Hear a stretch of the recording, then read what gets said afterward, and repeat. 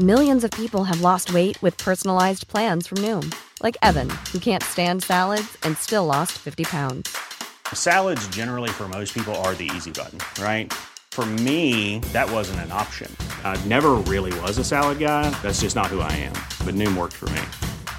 Get your personalized plan today at Noom.com. Real Noom user compensated to provide their story. In 4 weeks, the typical Noom user can expect to lose 1 to 2 pounds per week. Individual results may vary. From AccuWeather, this is Everything Under the Sun. Real news and real stories covering topics from the worlds of science, sports, and space. It's all the information you need to weatherproof your life. And now here's the host of Everything Under the Sun, AccuWeather meteorologist Dean DeVore. And friends, welcome in. This is episode 7 here in the year of 2023 of Everything Under the Sun from AccuWeather.com. I know if you are like me, the images and the death toll numbers have been staggering and emotional to see for those folks that have been dealing with the devastation from the earthquakes in Turkey and Syria. And they prompted a lot of questions from my friends who know, yes, I'm a meteorologist, but might have some thoughts about earthquakes. And so I wanted to get some of the latest information from an earthquake expert. And we have one who has been studying this since he got shaken out of bed in California back when he was a youngster. He will talk to us about that area of the world and what's to come and where else in the world we could see more earthquakes. And is there any relationship between earthquakes and the weather? And we'll also be visiting with our friend Evan Myers, our monthly visit talking about weather and history, blizzards. 2 different kinds are going to be in the subject matter in our second segment. Sit back and relax, friends. It's time to talk about everything under the sun from AccuWeather.com. The numbers are devastating. The images are shocking. 50,000 souls lost so far, with that number climbing in Turkey and Syria, and there's a potential for more, as we're going to hear from an expert on earthquakes who I wanted to bring in because, look, the devastating images and those numbers in Turkey and Syria, and also some other earthquakes that have popped up in the United States here in the last couple of weeks, have gotten a lot of people to top of the mind awareness about earthquakes, where we are in terms of forecasting or predicting how we could see effects, what parts of the world and in even the United States are going to be more susceptible to that. And we found this gentleman who I think you're going to enjoy. I know I really enjoyed talking to him and learning a lot. His name is Dr. Jeffrey Park. He's at Yale University. And since he got shaken out of bed by the 1971 Sylmar, California earthquake, he's dedicated his life to earthquake research and presentation and letting people know what we know about them. And he joins us here on Everything Under the Sun from AccuWeather.com. Dr. Park, it is great to have you here on Everything Under the Sun. You know, as a meteorologist, we are the ad hoc scientific experts on everything in a newsroom sometimes. Unfortunately, I think I did study plate tectonics and movement and that kind of stuff, but earthquakes, obviously, with the recent news, Turkey and Syria, and even some earthquakes that have happened in the United States, close to AccuWeather headquarters. And there was a earthquake a couple of weeks ago, I think +4, a little over 4 on the Richter scale up around Buffalo. And so I'm getting a lot of questions and a lot of interest in earthquakes and seismology. Obviously, weather and this are 2 very different things. There are some folks that have asked me if there's a correlation between weather and seismic activity. I guess the one thing, you know, obviously when we're looking at top of mind awareness and what's happened in Turkey and Syria, some people are concerned that we're seeing an increase in seismic activity versus maybe the last 5 or 10 years. So I wanted to get your thoughts on that aspect of it. Is it more? Is it less? I'm sure in the last couple of weeks, your phone has gotten a little bit busier, right? With all this. Oh, yes. Right? Yes.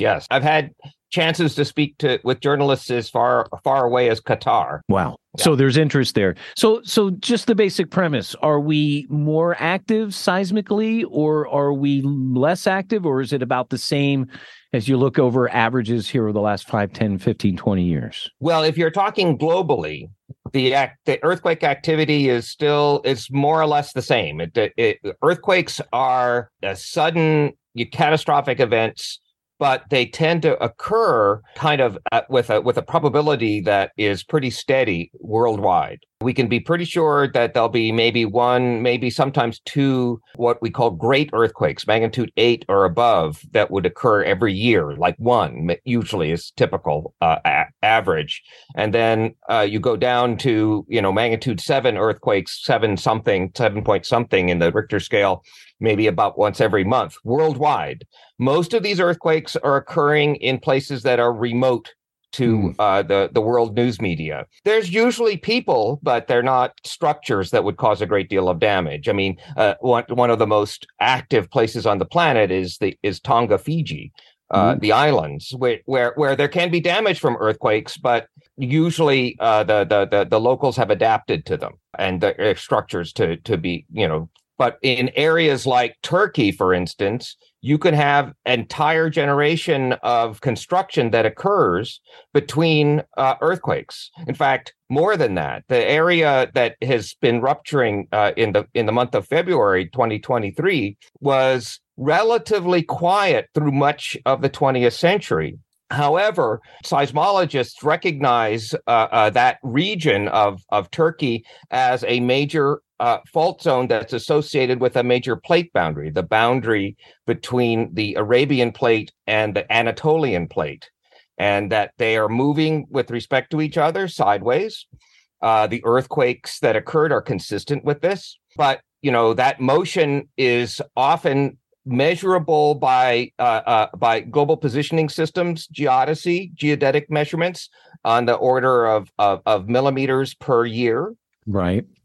And that can be seen, but that movement is occurring elastically as the two plates are moving past each other. Yep. And that elastic energy builds up over time. And it could be a decade, it could be a century, it could be 2 centuries. And then it will become released. And then you'll see major earthquake and then major ground motion. Yeah, I think that's a great point. When we have changes in the weather, and in some ways it's the same thing. It's like if you think of the tectonic plates as air masses, right? And you've got movement between, in weather, the two air masses, that happens rapidly, right? In the grand scheme of things, right? And so the volatility of those rapid air mass changes are what produces the big storm events.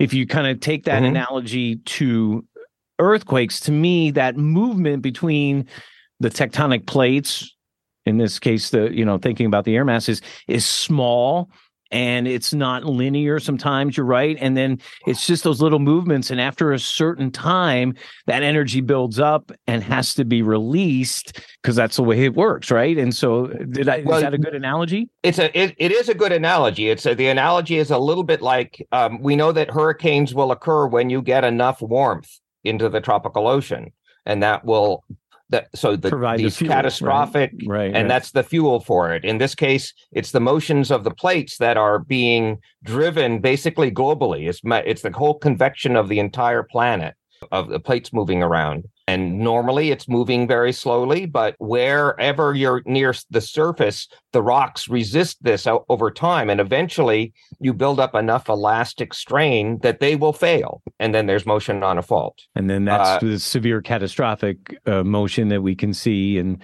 yes, it was interesting. You talked about the region that has been just suffering now in Turkey and Syria. As you said, it was identified. This is an area they've had problems. The building code, there was building rules and codes and regulations put in, but it appears that maybe some of the extensiveness of this damage may be due to those codes and laws and maybe not being followed the way they should in those areas after being a generation or two without a major earthquake. I mean, that certainly is one of the possibilities. It's often common that occurs. Also, people's memories are short, and especially in regions that have not had a major earthquakes in a generation or more, that enforcement can become lax. For instance, much of the damage that still occurs in the Los Angeles area after some of their moderate earthquakes would occur primarily among buildings that were built before the earthquake codes of 1933. And so there's a lot of old structures in Turkey, and also structures that are not they're simple apartment buildings that may not have had the same scrutiny, or they may have been built a long time before the codes were put into place.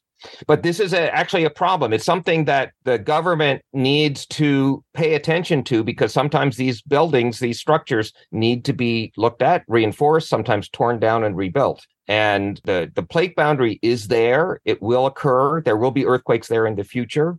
The presence of these earthquakes this month in February is loading neighboring faults. It's actually increasing the stress on faults around it. There are studies that have shown, oddly enough, some of these studies were in northern Turkey 20 years ago, that just changing the stresses along a fault zone by a few bars, 1 bar is 1 atmosphere of pressure, right? But if you change it by a couple of bars, you will help induce earthquakes there. It will increase the probability of the next earthquake. It will not necessarily occur tomorrow. It could occur 5 years on. It could occur a decade on. But that gives you some time to prepare. But you've increased it. Nonetheless, it's just at this point, we're not capable scientifically of being able to predict with any certainty when that accelerated situation will occur. So, and that's the challenge of all of this. Let me give just a bit of seismology terminology. Is that seismologists make a distinction between earthquake prediction and earthquake forecasting. Okay. Earthquake prediction is being able to tell within weeks, hours, imminent of an earthquake. And that very, very difficult, except in special cases, like that there will be aftershocks after a large earthquake. So that's something where you can make a prediction. Sure. But forecasting is something where you're thinking 5 years, 10 years, 20 years. And we think we understand the physical principles behind that and can make reasonable predictions. But then all of those forecasts, I'm going to use the word forecast properly here, are probabilistic. It means that you're at higher risk, that if you're going to build a structure that you plan to last for 25 years, you'd better expect it to have an earthquake. If we've raised the forecast there, it will have to withstand shaking of a certain amount. Are there places, as we turn maybe our attention to this country, and just let me remind everybody, and this is amazing stuff. I'm learning everything by the second here. We're talking to Dr. Jeffrey Park.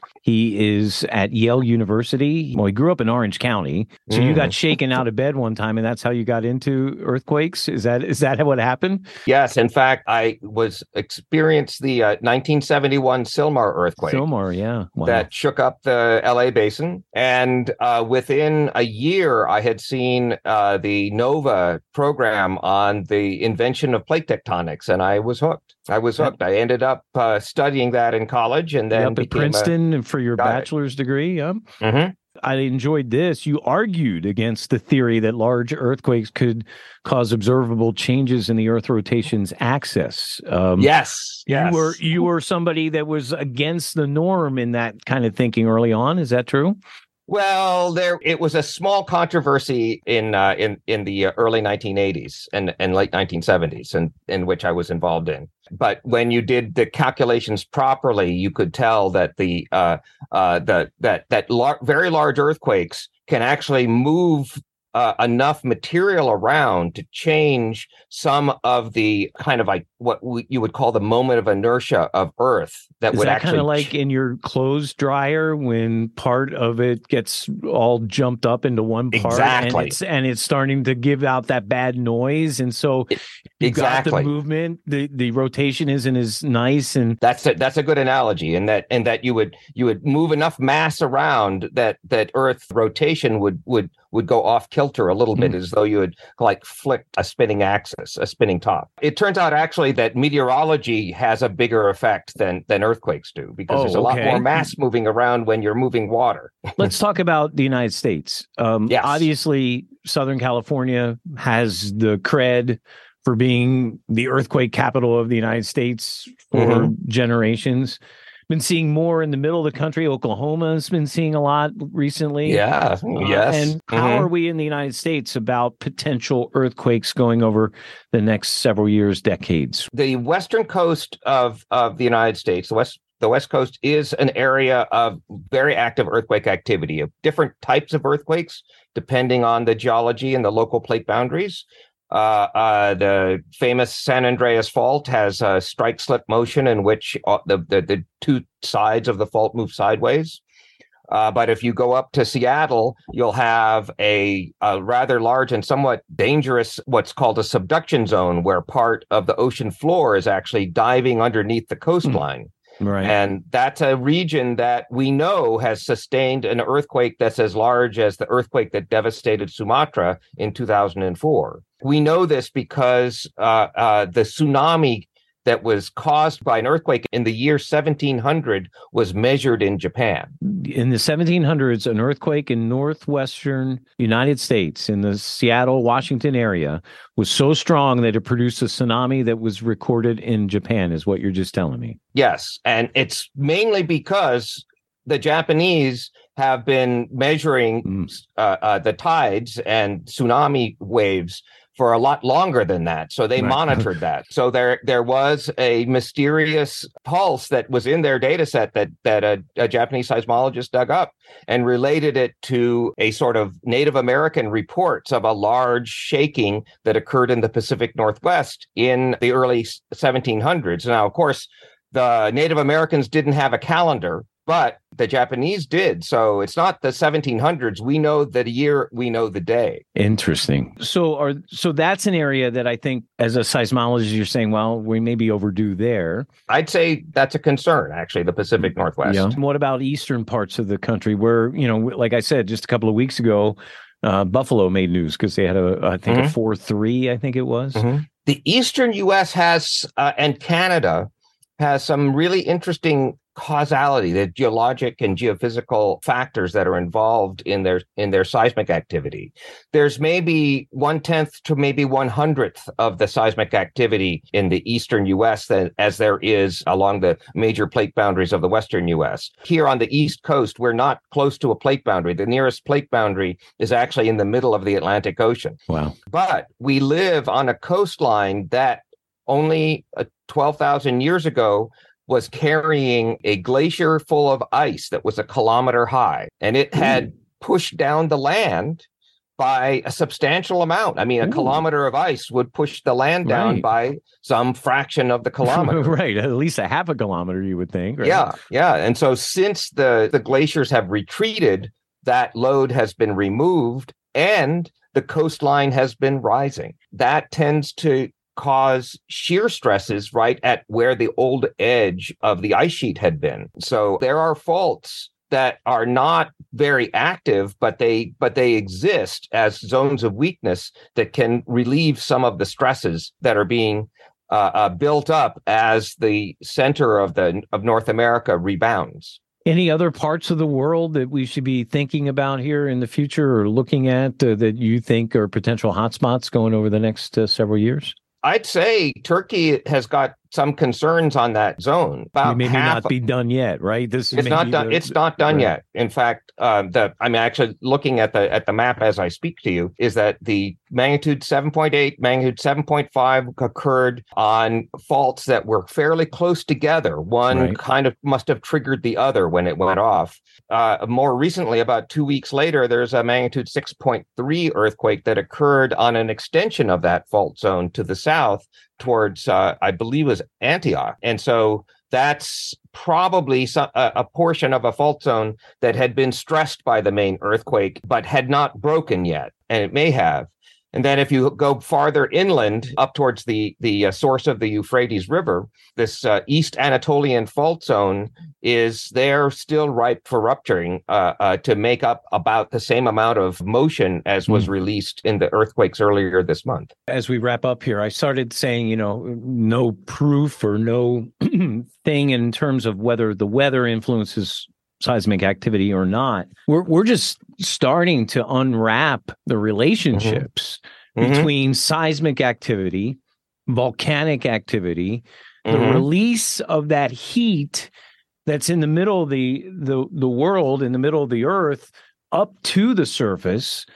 So I think those are things that we haven't even gotten our heads wrapped around scientifically when we're looking at trying to make weather forecasts and all the kinds of other things. And so, hopefully all these things continue to come together in terms of relationships. Is that something that you've thought about too? Some of the stresses that are involved in weather, they're much smaller than the stresses involved of loading by nearby earthquakes. Right. But there have been some studies that have found kind of weak correlations, say, between tidal stresses and earthquake activity. Usually it's lower level earthquake activity, small earthquakes that are slightly more numerous when the tidal stresses are greater and slightly less numerous when tidal stresses are lower. So it's unlikely that weather by itself or weather systems are going to be an important trigger for large earthquakes, but they're not completely out of the picture. Do we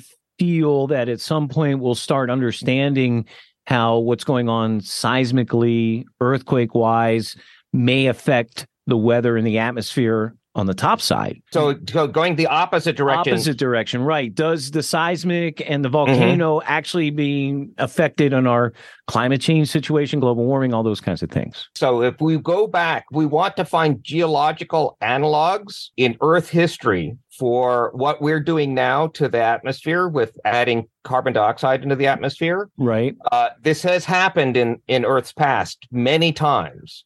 And it usually is that one of the greatest sources for carbon dioxide in the atmosphere on short timescales are massive volcanic eruptions. Volcanoes emit carbon dioxide. And so the carbon dioxide then can help trigger greenhouse warming, the same way that our burning fossil fuels is doing. Yeah. There are episodes in Earth history, and these are actually episodes that mark the boundaries between different layers of the geologic timescale. Wow. Those happen because a lot of species die out and others speciate and replace them. Many of these, the biggest turnovers of species occur when there are these sort of massive worldwide volcanic events that among the effects that they have is that they add a lot of carbon dioxide into the atmosphere. Funny how scientists and historians have done a lot of work, and sometimes in the moment we forget all that stuff, right? And it's nice to be reminded that this stuff has happened before. Not to say that we can't help the outcome here with being responsible in some ways, but I think this is certainly something I think in the end people are going to start taking a look at that relationship.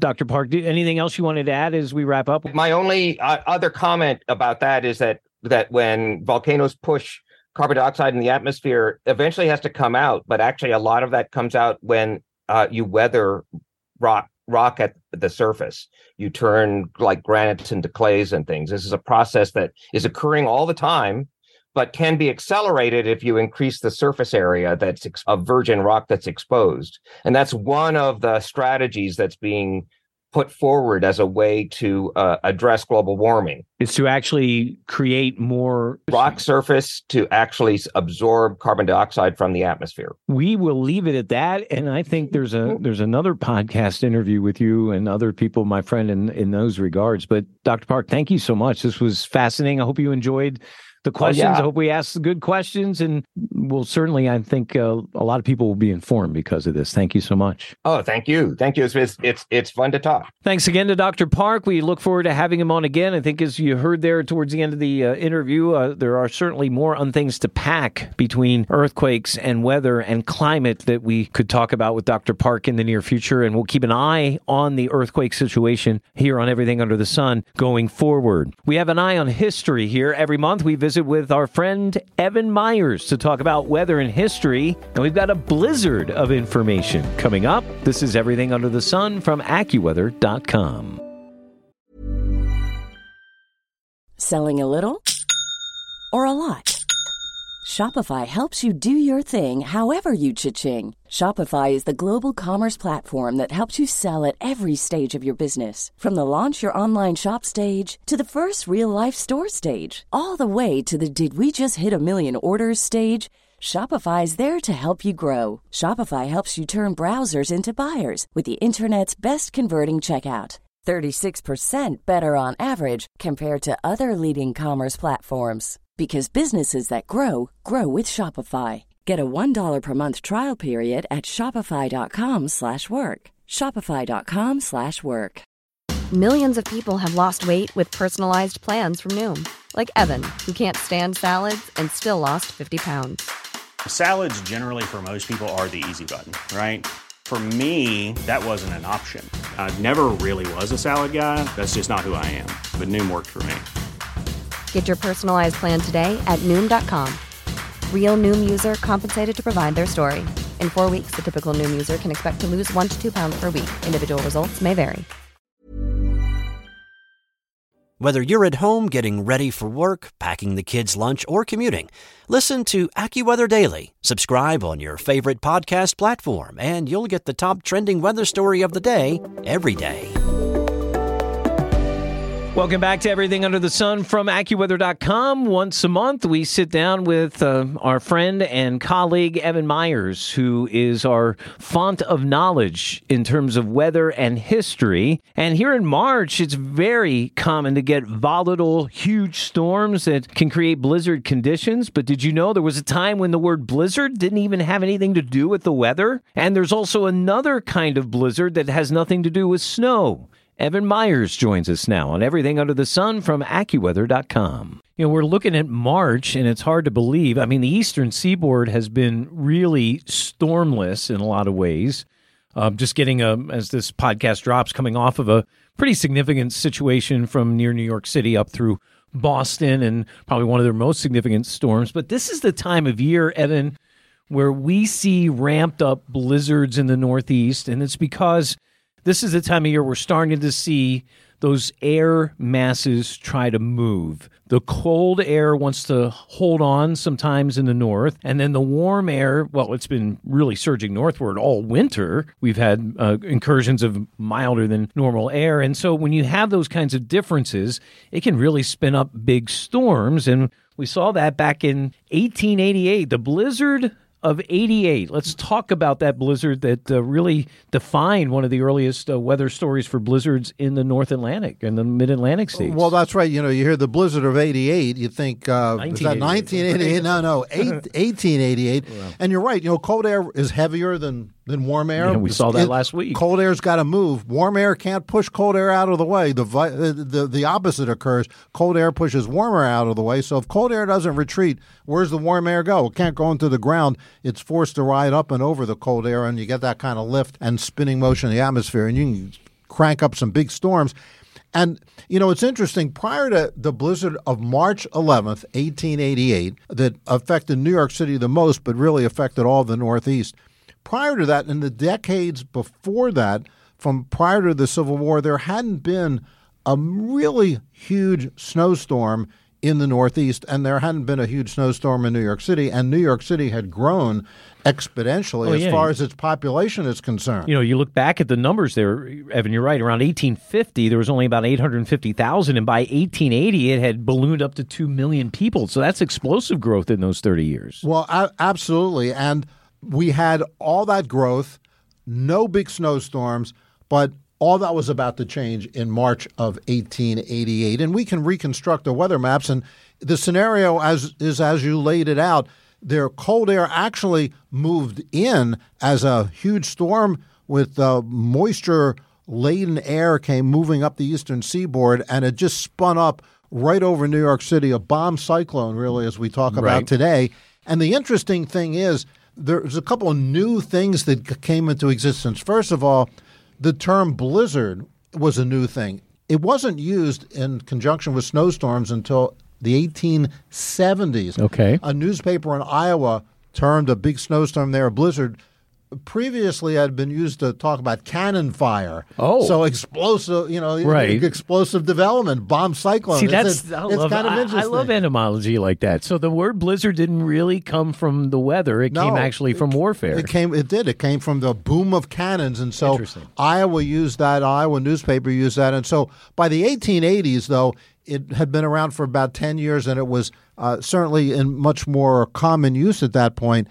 The other interesting thing is, Dean, is that snowplows, the first snowplow that was used in the United States was in Milwaukee in 1862 But snow plows didn't really come into existence in most of the major cities until the turn of the century, until about 1900. Wow. So you have cities exploding in population, Right. all kinds of new transportation, elevated systems in New York City, no subways. Right. There was no subway in New York City built until 1904. Wow. So it was all elevated trains, and they came into vogue right after the end of the Civil War. So you had elevated tracks all over the place in New York as the population continued to explode. And then you mix that in with this giant snowstorm that hit, very cold weather, and there was no way to clean it up. The way they cleaned up the streets prior to the advent of snowplows was they used snow rollers. They would roll the snow, try to pat it down, Make but it that flat. just made everything icy. Icy, right. And prior to 1890s, it was the responsibility in New York City of the police department to clean the streets. Now it's sanitation. It is. Right? Well, right after the blizzard of 88 and the horrible things that happened, all the people that died and all the people that got stuck and so on, they transferred that from the police department. They created really a streets department that did the cleaning. But it's interesting. The storm was slow to organize. About 10 inches of snow in Philadelphia, but then it turned rapidly into that bomb cyclone. And 20 inches of snow in New York City, 45 inches of snow in Albany, New York, New Haven, Connecticut. And with winds that I'm seeing 85 miles an hour. So that would be like probably producing 10-foot drifts in places? Well, so tens of thousands of people got stuck. Well, maybe not. It was about 15,000 people, I think, that was estimated got stuck on the elevated trains because the drifts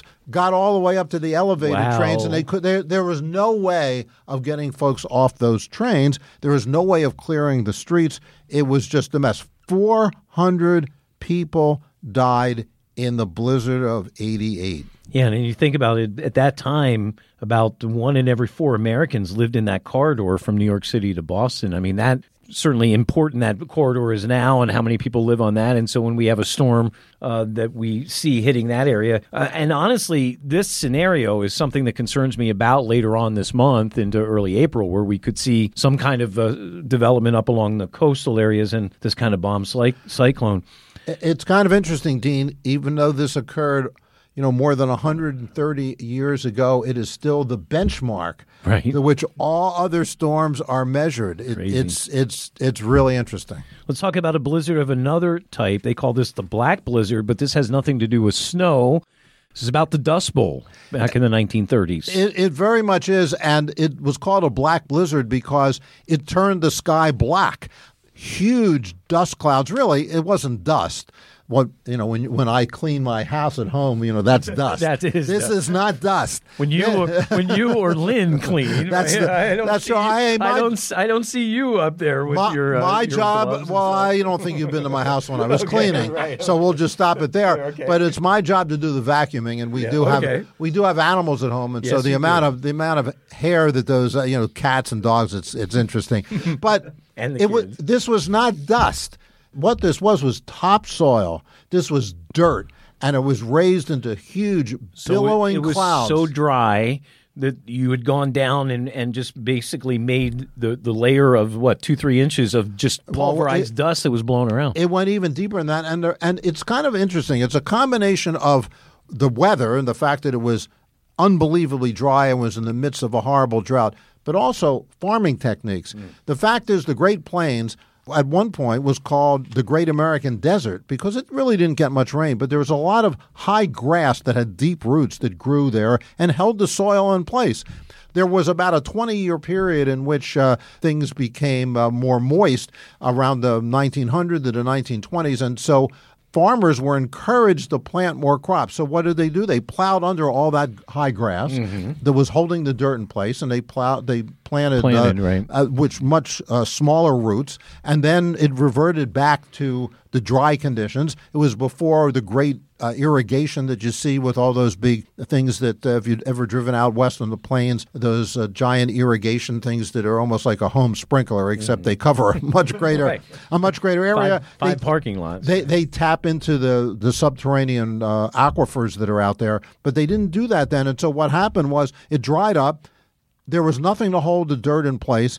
And then as it got drier and drier, and as you mentioned, the dryness got deeper and deeper. It was just ripe for big storms to just pull up the dust, pull up the dirt, and blow it all over the place. Amarillo, Texas, 6 feet deep. Yes. Yeah, 6 March feet. 15th, Wow. 1935, right in the midst of this, of the Dust Bowl, just choking billows of dust were named. They were named black blizzards because it turned day into night, and it just was black outside. One of the worst of these black blizzards struck Amarillo, as you mentioned. 6 people died, but hundreds or thousands of livestock starved or suffocated. And as you said, 6 feet. So this is not 6 feet of snow. This is 6 feet of dust that piled up, dust and all, dirt, all over dirt, the place. Right, just like topsoil. Like it was everywhere, and this caused the Great Migration. This is what caused the Okies to head to California. This is the Grapes of Wrath. Read that great novel by John Steinbeck. Yep. Woody Guthrie sang about all this kind of stuff. It was a terrible time. We were in the middle of the Great Depression. People were starving, and to compound it was the weather and the drought, and on top of that were these huge storms that occurred. Some of this dust and some of these black blizzards blew as far east as Washington, D.C. One event occurred in which in Boston it turned the sky dark during the middle of the day from dust from Kansas and Oklahoma. Amazing. Friends, that'll wrap up episode 7 of Everything Under the Sun here in 2023. We hope you join us again next week, where we take that place where the weather meets your life and talk about it, whether it's sports, golf, outdoor activities, gardening, astronomy, everything where the weather can impact the things that you do. We'll talk about it here on Everything Under the Sun. For our executive producers, Ken Prell and Andrew Robb, and our hundreds of team members who work hard every day, 24/7, to produce the information that can help you weatherproof your life, whether it's on our AccuWeather apps, whether it's on Android or the Apple platform, whether it's on our website, AccuWeather.com, where you can also see AccuWeather Now. That's our streaming feed of our AccuWeather Network presentation and other information as well, or those great radio stations that you catch me on every morning here on AccuWeather. We appreciate your support. We'll see you next week. Another episode 8 on the way next week of Everything Under the Sun from AccuWeather.com. Thanks for listening to this week's episode. Be sure to subscribe to, rate, and review Everything Under the Sun on Apple Podcasts, iTunes, Spotify, or wherever you listen to your favorite shows. And of course, if you have an idea for a future podcast, just email us at AccuWeather.podcast@AccuWeather.com.